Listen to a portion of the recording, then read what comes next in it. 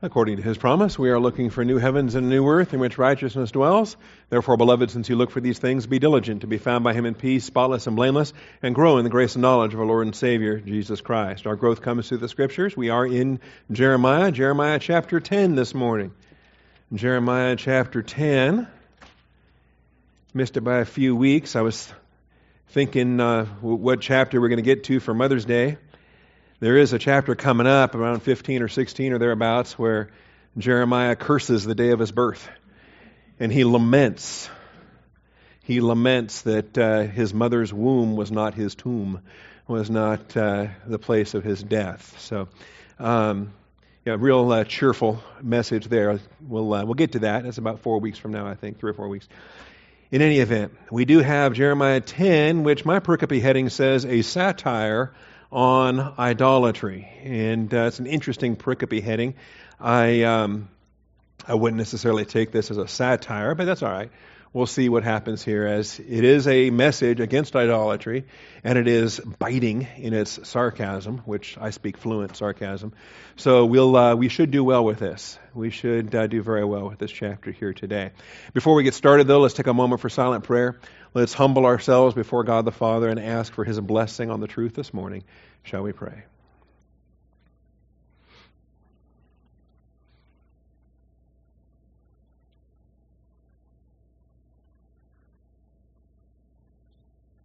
Father, we do thank you for the truth of your word and the blessing we have to assemble together. Father, we thank you for the faithfulness of Isaiah and the faithfulness of Jeremiah.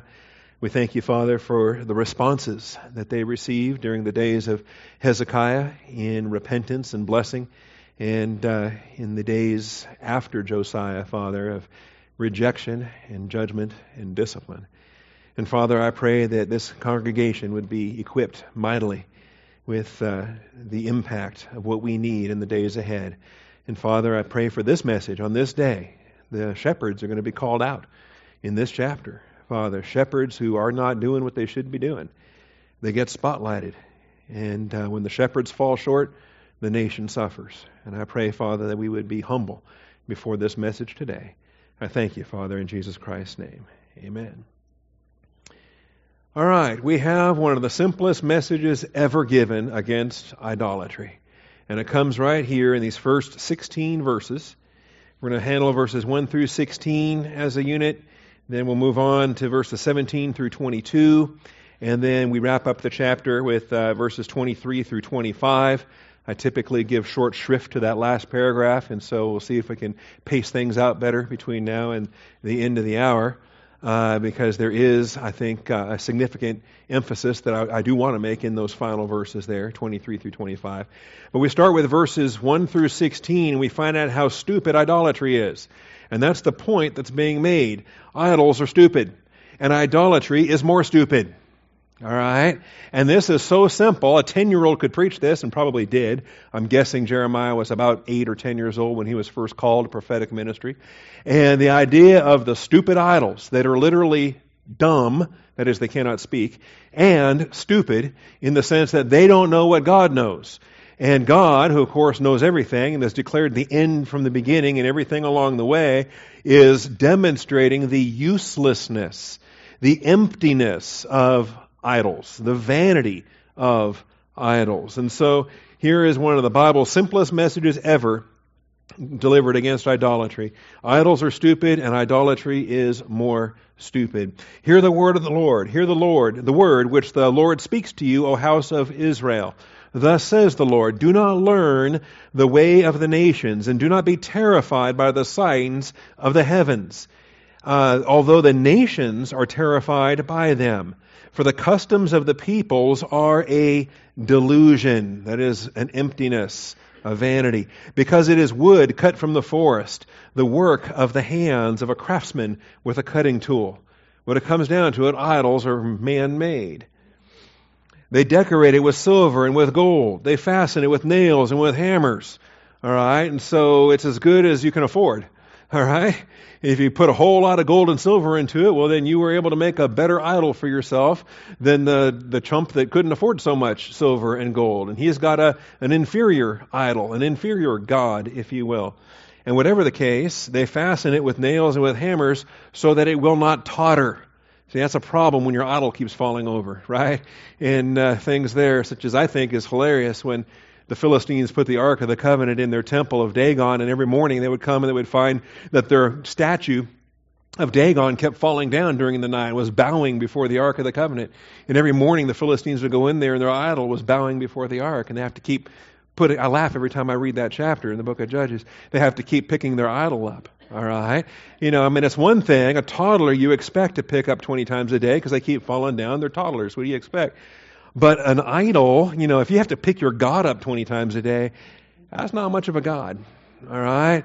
And if that's the God that you think is going to provide for you and meet your needs and answer your fears, and that's not much of a God. All right? That idol is as useless as the idolatry that you're pursuing. And so we see these issues here. Like a scarecrow in a cucumber field are they, and it's about as useful. And they cannot speak, that's why they're dumb, all right, and stupid. They must be carried because they cannot even walk. All right? That's not the omnipresent God of the universe that we serve, who doesn't need to be carried, and he can walk, but doesn't need to walk because he's everywhere. All right? When he chooses to walk, when the Word does become flesh and dwell among us, that carries a whole significance all on its own. And a preciousness and a tenderness that we can love is the fact that our Savior walked among us and lived our life. And we should rejoice in that over and over. We will do so at the communion table today. So they must be carried because they cannot walk. Do not fear them, for they can do no harm, nor can they do any good. That's how useless they are. So don't be scared of them. They can't hurt you. But also don't pray to them because they can't help you. All right? If the thing is just a stupid little statue thing that a human was built by human hands, there is nothing it can do against you. There's nothing it can do for you. It is a representation of a fallen angel. It is a demon posing as a god. And the false gods, they have their day coming. All right? They've already had their positional judgment. They will have their eternal judgment very quickly. And we're going to be a part of that, which we should see here before the end of this hour. So there is none like you, O Lord. You are great, and great is your name in might. We got a couple of verses here. 6 and 7 kind of form a little interlude before he gets back to describing again how stupid these idols are in verses 18 and following. Well, there's a couple of little verses here that spotlight the Lord and how glorious he is. There's nobody like him. Certainly not that liar who said he would be like the Most High God. He's fallen short. They all fall short. There is none like you, O Lord. You are great, and great is your name in might. Who would not fear you, O King of the nations? Indeed, it is your due. It is your due. See, he loved me ere I knew him. Now all my love is due him. Right? In our hymns there. It is due his holy name. For among all the wise men of all the nations and in all their kingdoms, there is none like you. They are altogether stupid and foolish. In their discipline of delusion, their idol is wood. Beaten silver is brought from Tarshish, and gold from Uphaz, the work of a craftsman in the hands of a goldsmith. Violet and purple are their clothing. They are all the work of skilled men. But the Lord is the true God. He is the living God and the everlasting King. At his wrath the earth quakes, and the nations cannot endure his indignation. All right, did I say? Yeah, we're going to go all the way down through verse 16 in this first section here. Let me keep going. Thus you shall say to them, the gods that did not make the heavens and the earth will perish from the earth and from under the heavens. I'm going to stop. I'm going to get back to that here in a moment. Let's cover these early verses first. All right? Because those non-God gods, those non-creator gods, are the fallen angels that are posing as gods, and we want to make sure we understand that in our advanced angelology. So first of all, the first couple of verses here, the fear of the Lord will guard us from the terror of the nation's idolatry. The fear of the Lord will guard us from the terror of the nation's idolatry. This world has no answers, and all it has is fear, and the idolatry of this world promotes that fear. All right? And in fact, I think the wisdom of this age betrays itself in some of their own admissions. Is religion the opiate of the masses? Well, they say it is. And in the case of the idolatry of this world, I might agree with the thought that humanity and unbelievers, the fallen, unregenerate mind, they are scared. And they look to things that can ameliorate their terror. And Satan uses that terror, and Satan uses that fear, and it becomes a factor in his control over this lost and dying world. But what do we have? We have truth. We have Christ. We have perfect love that casts out fear. We have the provision of worshiping the one true God, and we can reject all of the idolatry that fallen angels and unregenerate mankind can invent. You see, we should be a testimony to them. We should guard against being defiled by them. We're supposed to influence them, not the other way around. We should be salt and light. We should be a testimony. Unbelievers should look to us and see the good works that we do and glorify our Father who is in heaven. We want to keep ourselves unstained by the world. And we've got to be very careful in this. All right? Because we do live among them. We work with them. They're our family, our friends, our neighbors. But we must guard ourselves from their idolatry, lest their defilement rubs off on us. If you have a clean cloth and a dirty cloth, and they rub together, you know what happens? The dirt rubs off on the clean. All right? The dirt rubs off on the clean. Now you got two dirty cloths. It's never the other way around. All right. We should be a testimony to them. And there's a whole string of scriptures here. And I'm going to have to be quick because we run out of time on Communion Sundays more often than not. But Leviticus 18, when you notice the admonishment that was given to the Jewish people as a nation surrounded by Gentile nations, all right? Now, we don't throw away Leviticus out of our Bible because we're New Testament believers. We just adapt it and make application for who we are in the church. We are unbelievers surrounded by a planet full of unbelievers, right? We're saved, surrounded by unsaved people. And so the pattern we have for the Jewish nation surrounded by Gentile nations, we can imitate their admonitions to holiness, and we should. And so Leviticus 18, speak to the sons of Israel and say to them, I am the Lord your God. You shall not do what is done in the land of Egypt, where you lived, nor are you to do what is done in the land of Canaan, where I am bringing you. You shall not walk in their statutes. You are to perform my judgments and keep my statutes, to live in accord with them. I am the Lord your God. And it goes on. We have the first 5 verses here. Verse 5, so you shall keep my statutes and my judgments, by which a man may live if he does them. I am the Lord. And there is blessing in living a biblical lifestyle. And there is judgment in living an anti-biblical lifestyle. There are consequences of imitating the non-biblical lifestyle, and the rest of Leviticus 18 will outline that for you. Deuteronomy 12, 29 through 31. Deuteronomy 12, 29 through 31.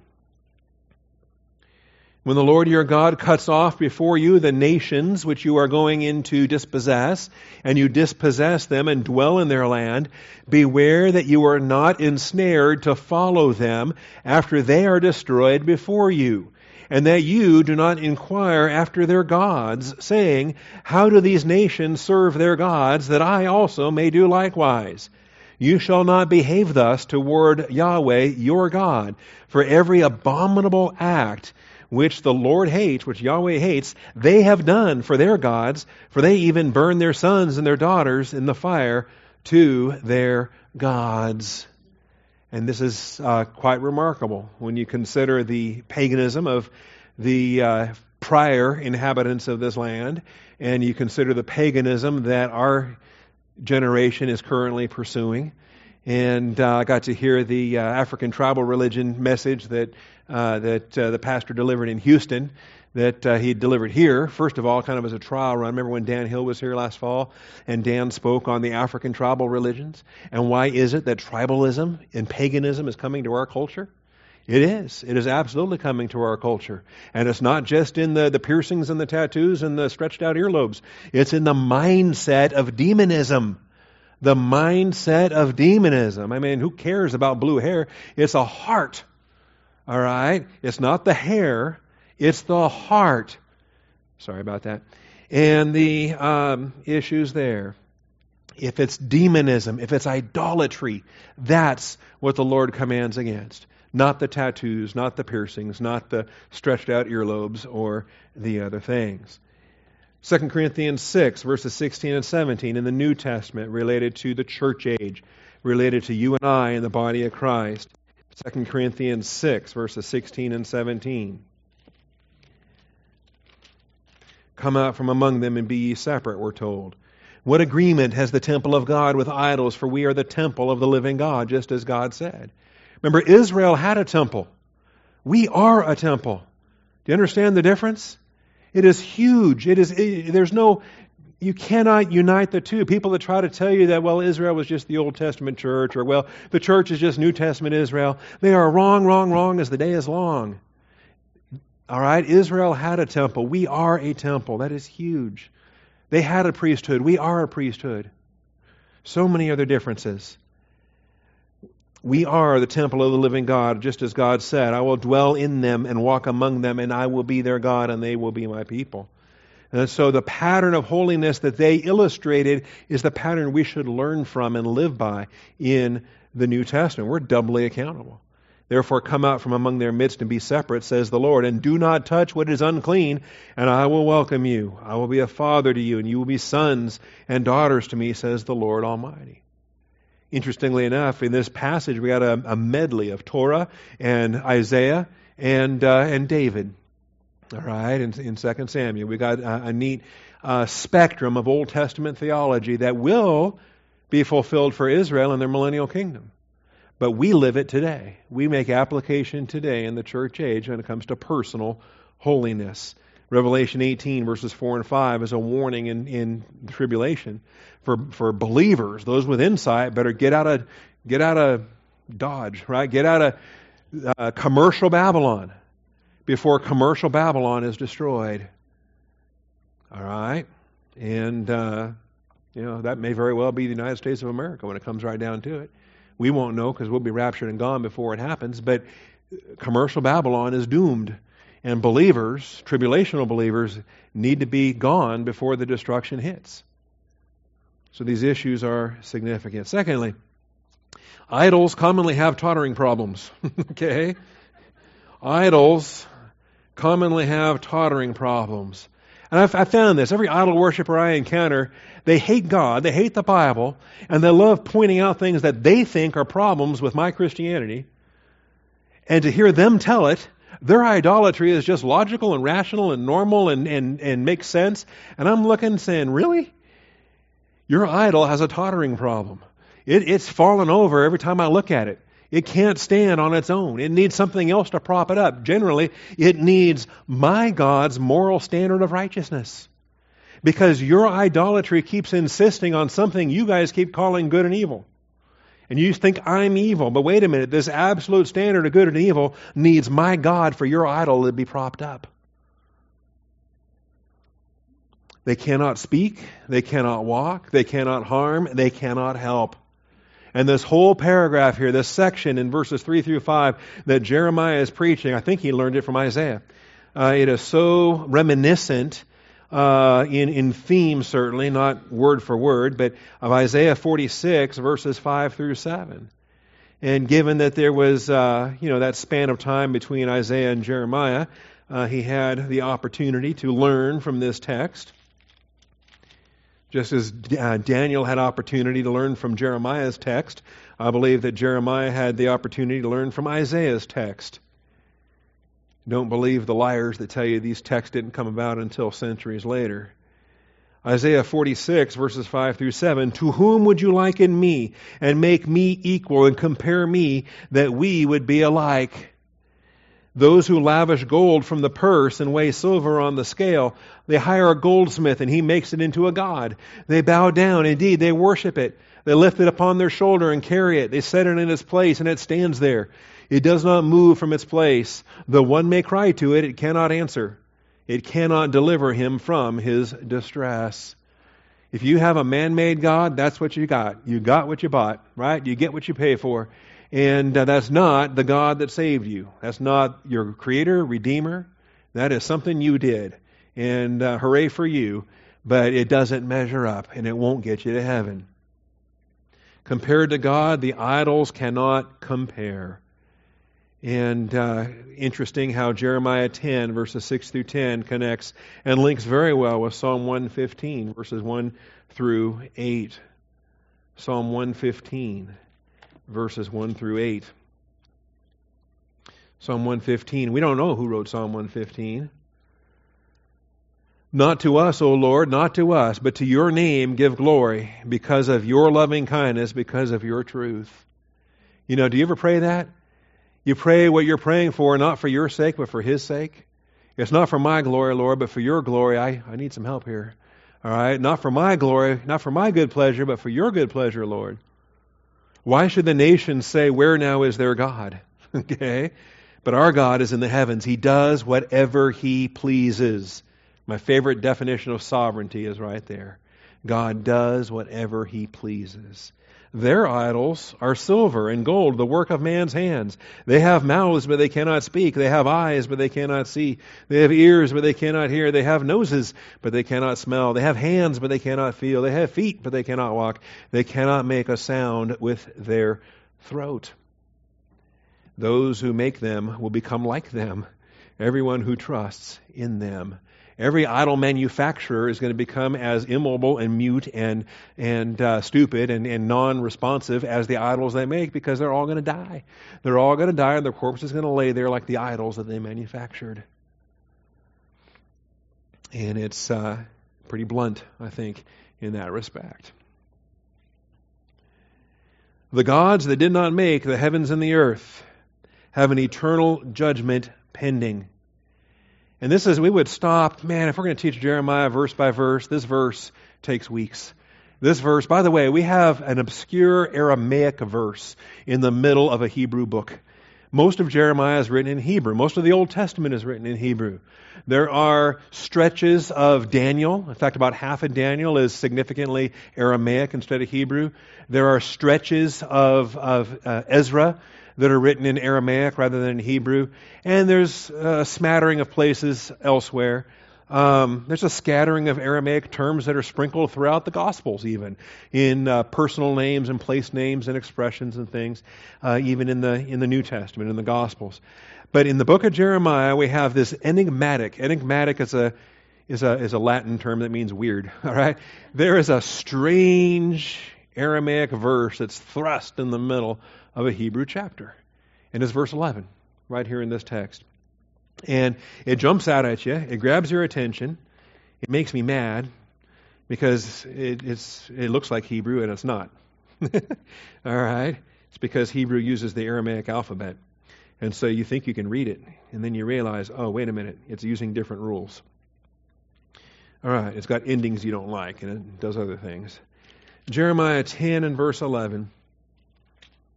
Thus you shall say to them, the gods that did not make the heavens and the earth will perish from the earth and from under the heavens. And I find this extraordinary. The switch for one verse in Aramaic to address the gods that are not God. The gods that did not create the earth. All right? Aramaic is on the verge of becoming a global or a regional trade language. The Babylonian Empire is going to sweep over, and the Davidic throne is going to be vacated. The times of the Gentiles are about to commence, and there is going to be a sweeping historical activity from Babylon to Persia to Greece and to Rome that's going to stretch for the rest of the Old Testament, in between the Testaments, into the New Testament, even to this very day. We're still waiting for the toes of that statue to appear, if you've ever studied Daniel chapter 2. The feet and toes of the Daniel 2 statue have not yet appeared on this earth, but they will. They are on the way. All right? And that whole stretch of Gentile history is the program that's being run by these gods who are not God, the gods who did not create the heavens and the earth. Satan and his administration, his whole structure, where he's called the God of this age, is presently running this world. And if you have been with us in the past, we've done lengthy studies on advanced angelology and all the issues here. The highest order of all the angelic realm, they were called Elohim. They were called gods, all right? They were Elohim and they were B'nai HaElohim. They were gods and sons of God. And they weren't creators. They weren't omnipotent. They weren't like the one true God. God is the God of gods, all right? But they were called gods. And that's what this passage is addressing.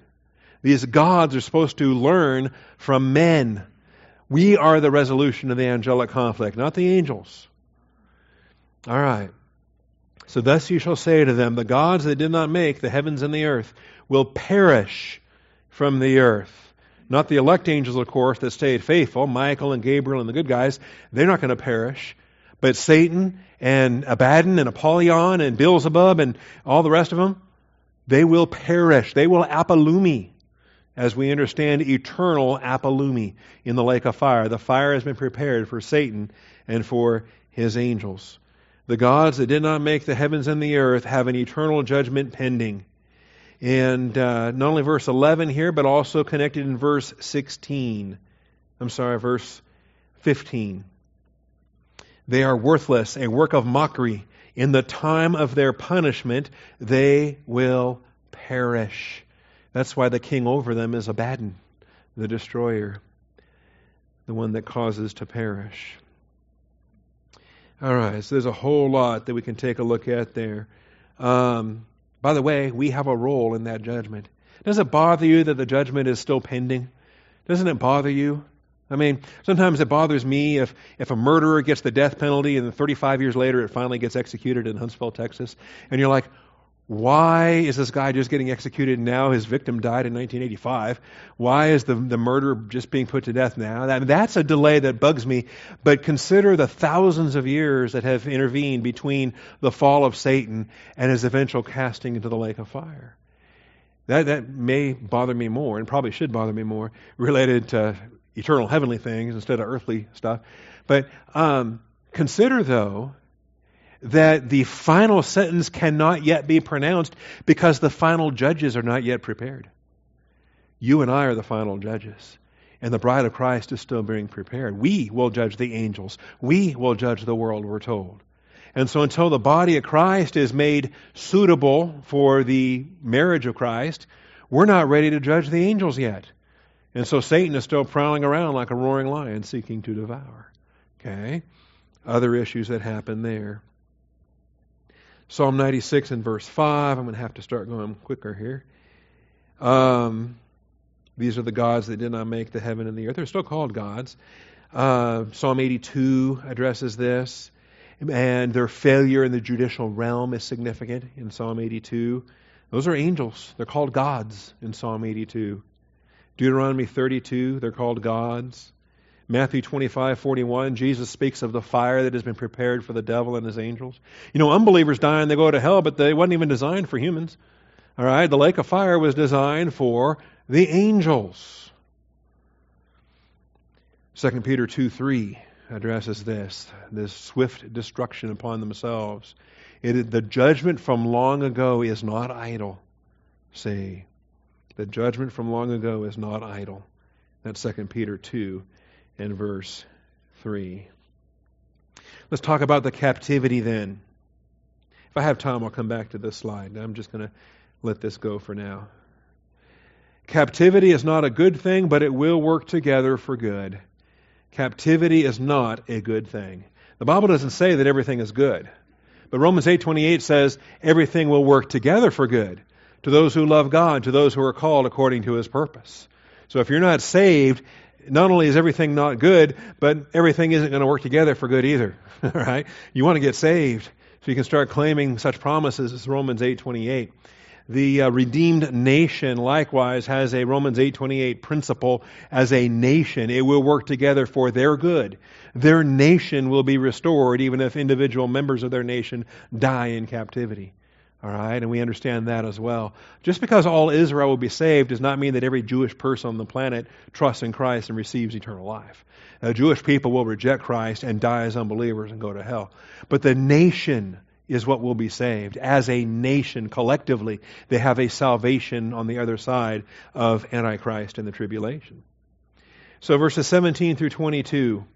Pick up your bundle from the ground, you who dwell under siege. What's left to do? You've been surrounded. You've been surrounded by Babylonians for 2 years. What's left to do? How about packing your bags and going off to your captivity?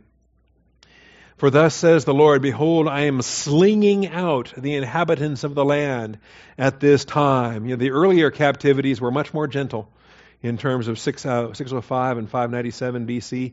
This one is like being launched out of a catapult. I am slinging out the inhabitants of the land at this time, and will cause them distress, that they may be found. Oh, what a beautiful purpose clause.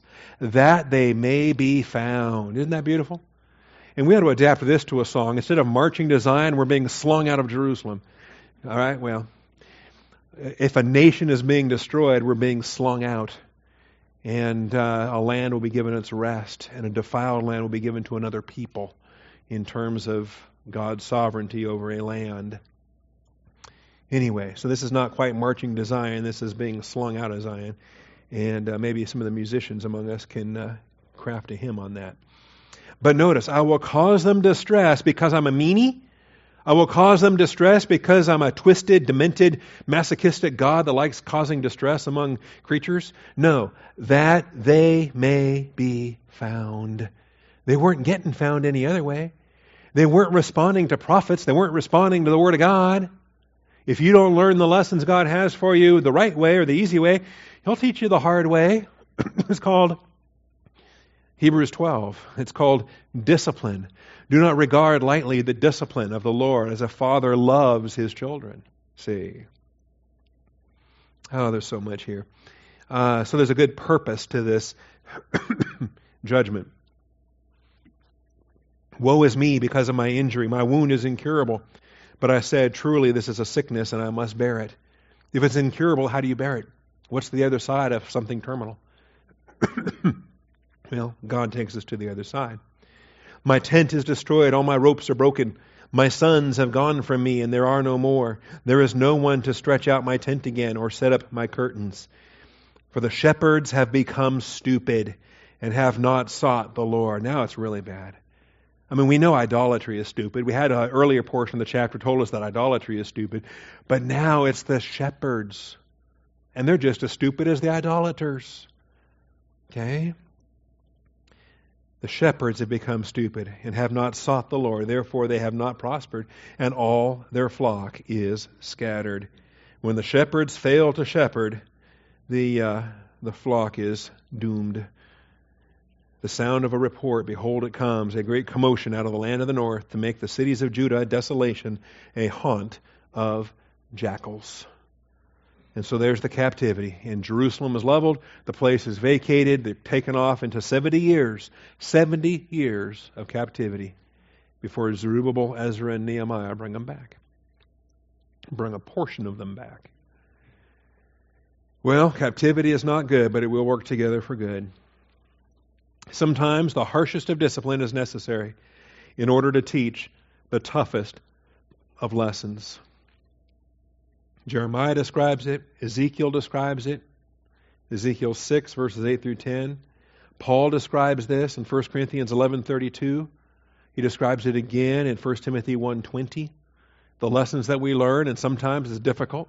Paul is delivering over enemies to discipline, that they may learn something that they're not learning otherwise. I find that significant as well. Ezekiel 6, verses 8 through 10. And so it's not fun, it's not pleasant, but who can we blame for this? Would we be here had we not learned the easy way? If we would have been learning and living and applying the doctrine, would these remedial classes be necessary? You know, who takes remedial algebra when you passed algebra the first time, right? Other than, I did just because I was having fun in summer school. But normal people don't go to summer school just because they like being in school. All right? You take your remedial courses because you failed something. All right. Ezekiel 6, verses 8 through 10. In all your dwellings, cities will become waste, and the high places will be desolate, that your altars may become waste and desolate, your idols may be broken and brought to an end, your incense altars may be cut down, your works may be blotted out, the slain will fall among you, and you will know that I am the Lord. This is how they're going to learn. However, I will leave a remnant, for you will have those who escaped the sword among the nations where you are scattered among the countries. Then those of you who escape will remember me among the nations to which they have been carried captive. In some cases, the global Jewish diaspora is merciful on God's part. I mean, if if Germany wants to exterminate them all, well, okay, that's one place. All right, but they are everywhere. God has scattered the Jewish people to the four corners of the earth. And so they will remember me among the nations to which they have been carried captive, how I have been hurt by their adulterous hearts, which turned away from me, by their eyes, which played the harlot after their idols. They will loathe themselves in their own sight for the evils which they have committed, for all their abominations. Then they will know that I am the Lord. I have not said in vain that I would inflict this disaster on them. It's not in vain. It's not for no purpose. It is for His purpose. And it will bring about their repentance. Ultimately, of course, it's Antichrist and Armageddon. It's the tribulation. That will be the final piece of judgment that will humble the Jewish people so that Israel will look upon Him whom they pierced. They will call out to Jesus Christ for their salvation. That's what it's going to take. Sometimes it is the harshest of discipline that's necessary in order to teach the toughest of lessons. 1 Corinthians 11:32 in the New Testament for us today.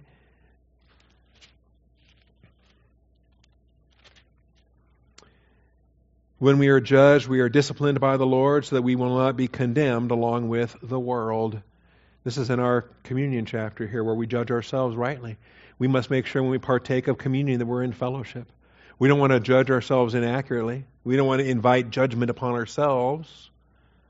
God uses judgment, God uses discipline so that we will not be condemned along with the world. He rescues us. He loves us enough to not let us go down that path, the path of destruction the world is headed on.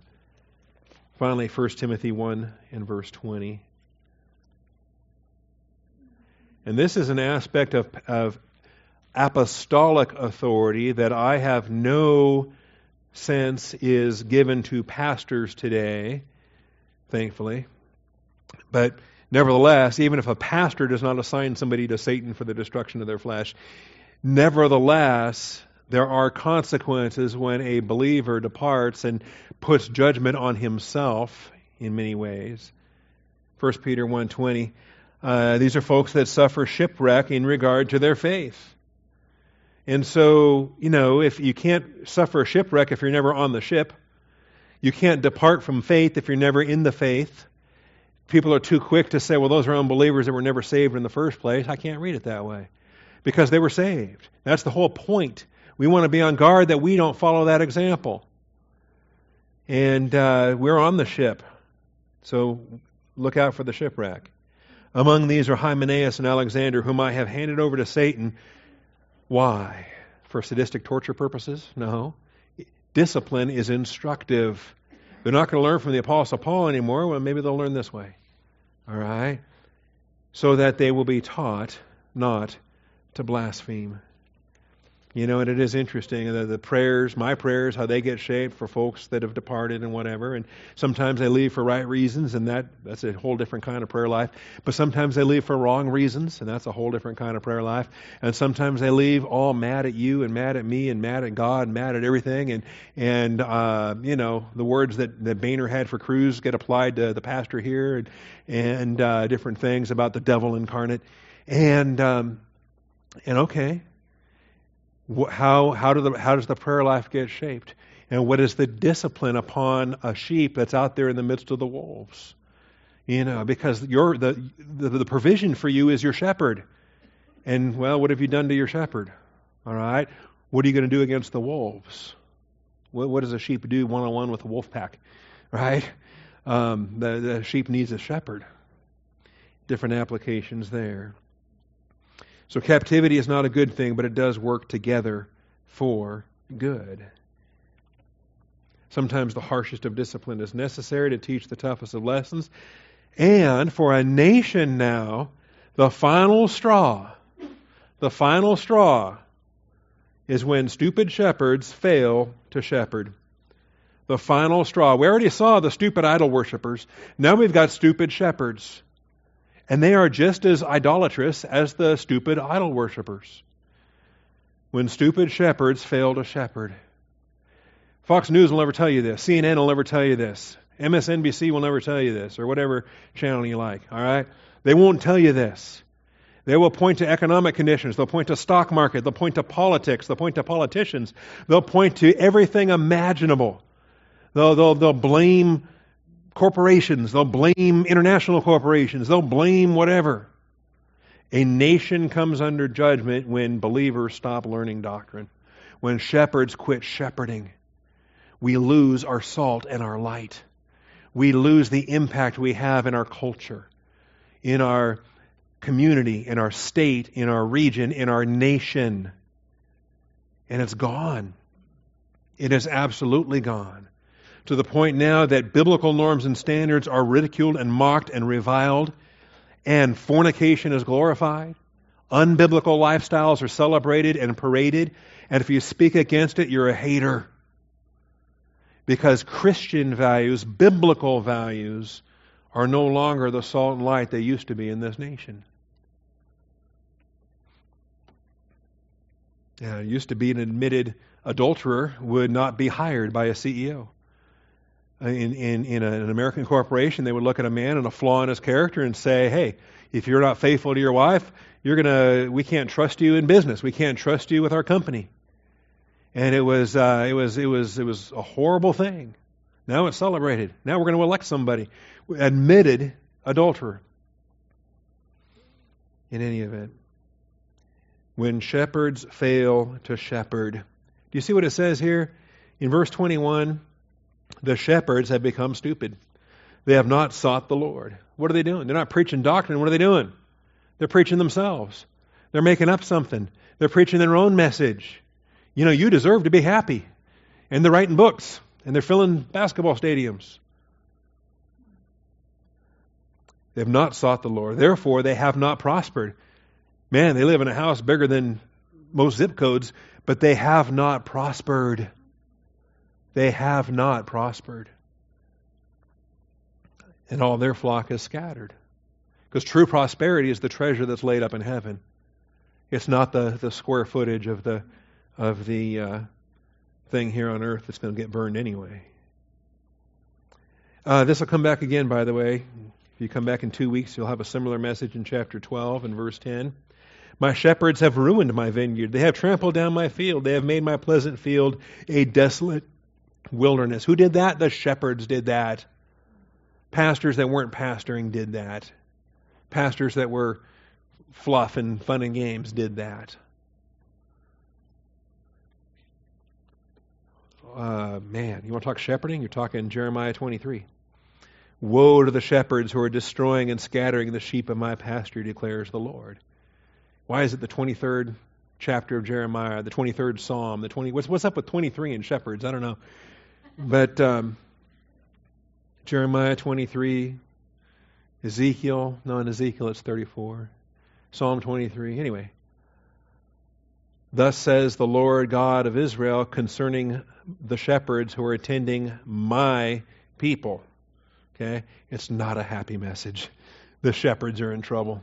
The good, great, and chief shepherd is about to hit them hard. And that's what happens. We even had an earlier glimpse of this back in chapter 3, 3:15. You might recall. 7 weeks ago in Jeremiah 3:15. A promise of what they can look forward to in the millennial kingdom. I will give you shepherds after my own heart who will feed you on knowledge and understanding. Could you imagine? In Jesus' day, what did they want? In Jesus' day, they just wanted Rome gone. They wanted the Gentiles out of here. They wanted a king. They wanted a conqueror. I didn't see any of those guys craving after a shepherd who would feed them doctrine. See? And that's what they had when Jesus Christ walked this earth. So there's the final straw. What's happening in our nation today? What kind of churches are packing the doors? What kind of books are stuffing the shelves? What is the health and condition of Christianity today? I'm talking nominal Christianity in our nation today. And why are they just as worldly as the unbelievers? The same attitudes, the same mindset, the same philosophy, the same psychobabble, the same everything. The same tolerance, the same acceptance, the same anti-biblical biases that are outside the church are inside the churches.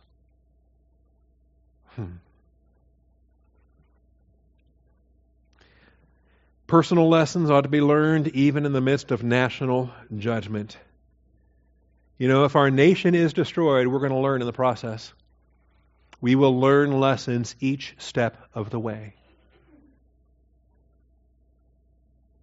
Jeremiah 10, verses 23 through 25. I know, O Lord, that a man's way is not in himself. Why, that's contrary to the world's message today, isn't it? Look inside yourself, search your feelings. A man's way is not in himself, nor is it in a man who walks to direct his steps. Man, now I've got to throw away all my self-improvement books, all my self-directed books. Look within myself. Follow your dreams. Correct me, O Lord, but with justice, not with your anger, or you will bring me to nothing. Pour out your wrath on the nations that do not know you, and that may include my nation. That may include us. Do we have the divine viewpoint to accept that God is right and just and fair as He destroys our nation? On the families that do not call your name, for they have devoured Jacob, they have devoured him and consumed him, and have laid waste his habitation. Ultimately speaking, of course, even Babylon, that God uses as a tool, they too come under judgment for judging Israel, for judging the Jewish people, and principles there. All right? Personal lessons ought to be learned even in the midst of national judgment. Did you know that we actively walk? We've been studying this. We actively walk. Galatians 5, walk by the Spirit. We actively walk, but we do not choose our own course. We do not choose our own course. Then the sooner you learn that, the better. The quicker you identify with the Christian way of life and that it is a race set before you, it is not a race you pick out for yourself. God didn't save you, give you eternal life, and then sit back and say, okay, what do you want to do now? All right? He didn't ask input for what you want to do to serve Him. He saved you unto good works which were prepared beforehand, before the foundation of the earth, that you should walk in them.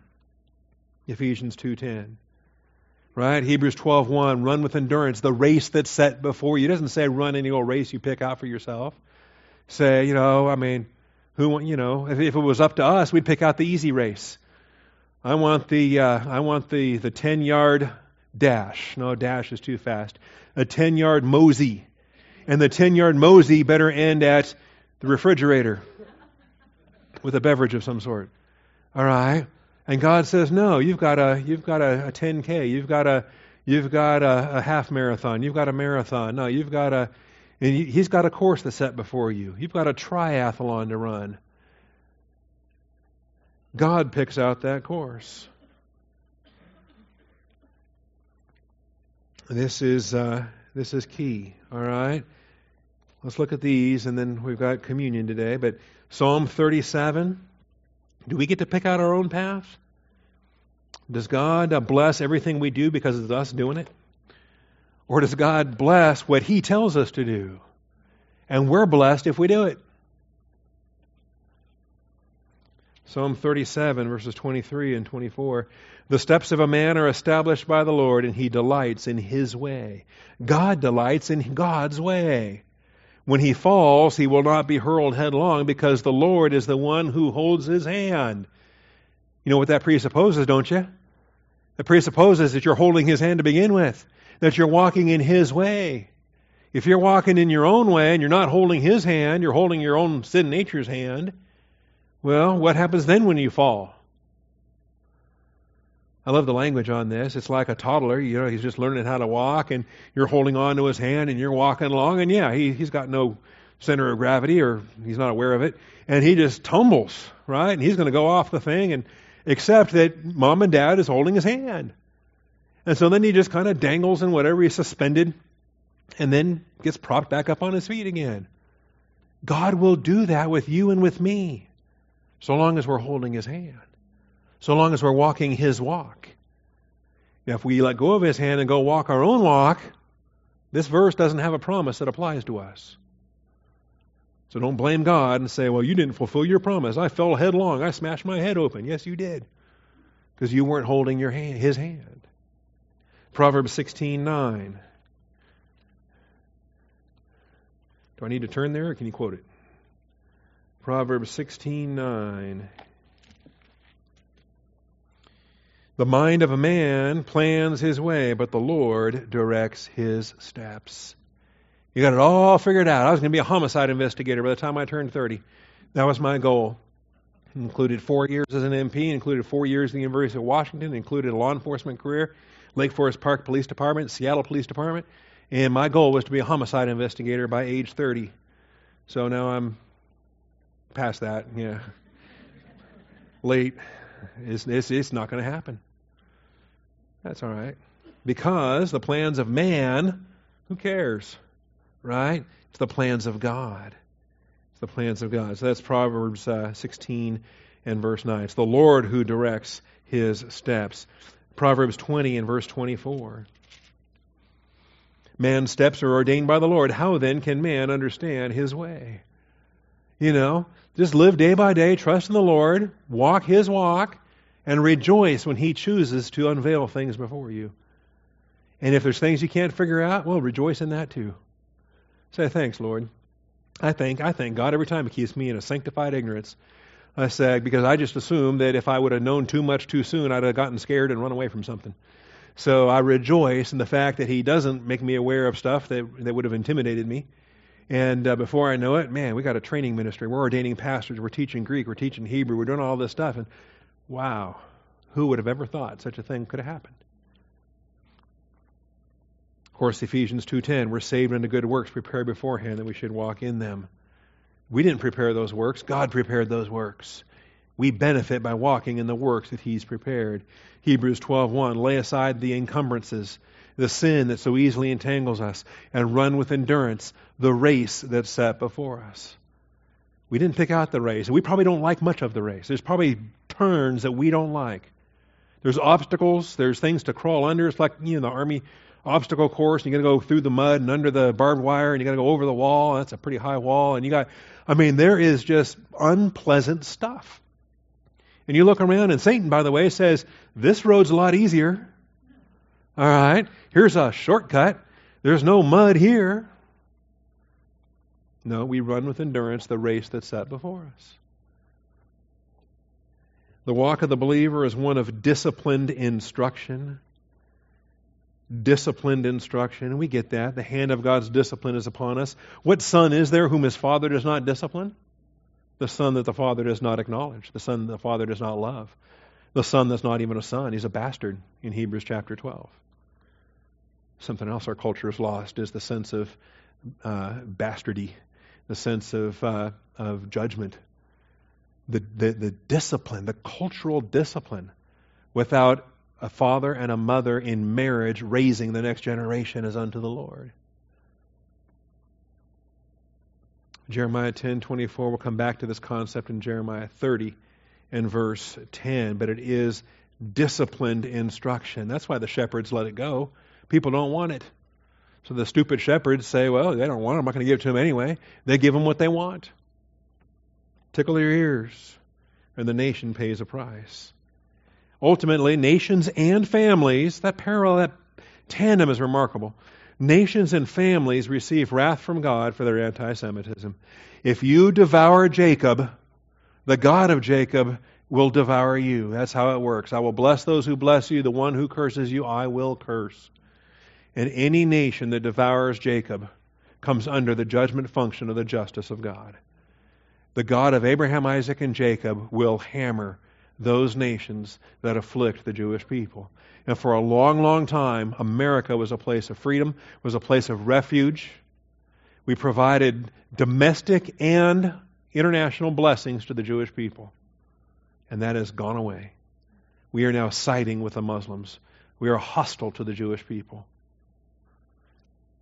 Documented just this week that we deceived Israel as far as our intentions related to Iran.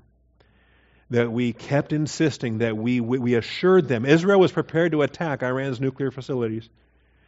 And we assured them that we would not let Iran go nuclear. At the very time we already had agreements with Iran to let them go nuclear. And we lied to the Jewish people. And what do we get? What's our consequence? Don't say it. Yeah, okay, you said it. A nation is in trouble. Jeremiah 10:25, Jeremiah 30:16, Genesis 12:3, Deuteronomy 30 and verse 7.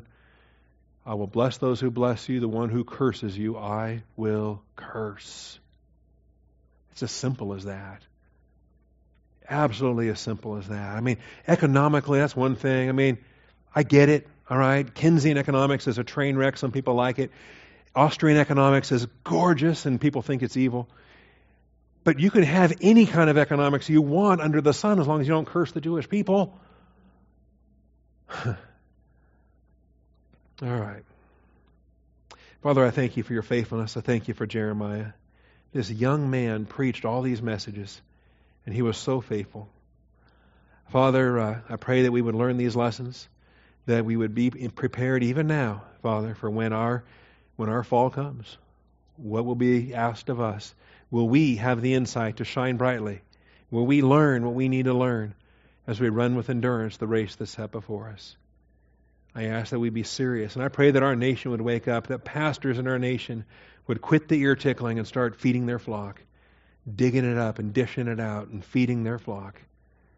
I thank you, Father, in Jesus Christ's name. Amen.